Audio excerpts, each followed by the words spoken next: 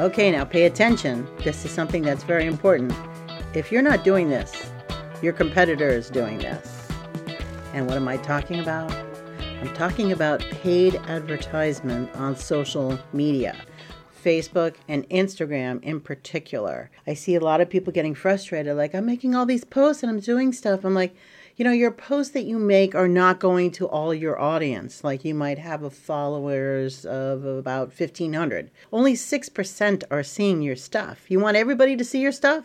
You got to pay for it, because it's a publicly traded company now and they want money. So even if you're just doing the bare minimum of throwing $20 on your business Facebook page, really super targeting somebody or a certain type of clientele, certain age group, that's the best way to go.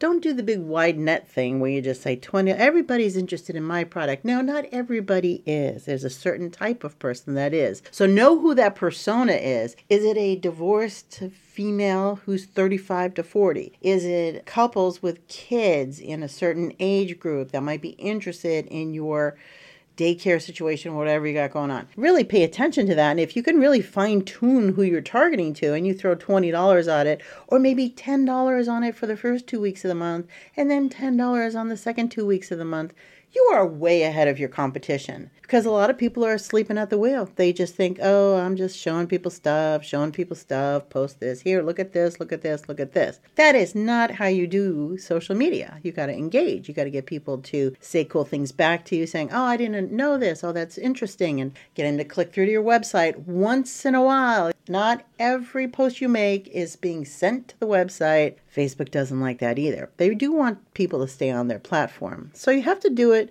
with a little bit of knowledge on how to use these social media platforms. And if you just have somebody posting random stuff saying, look at this, look at this, look at this, it's not going to work out for you. Really pay attention to what you're doing and go ahead. Drop $20, $40, $80 on your social media, and you'll just do fine. You'll do way better than the competition, and you'll get better and better at fine-tuning your audience and making people come in and buy stuff from you. That's what it's all about. Everybody have a great day, and more tomorrow from Jan at Marketing Residency.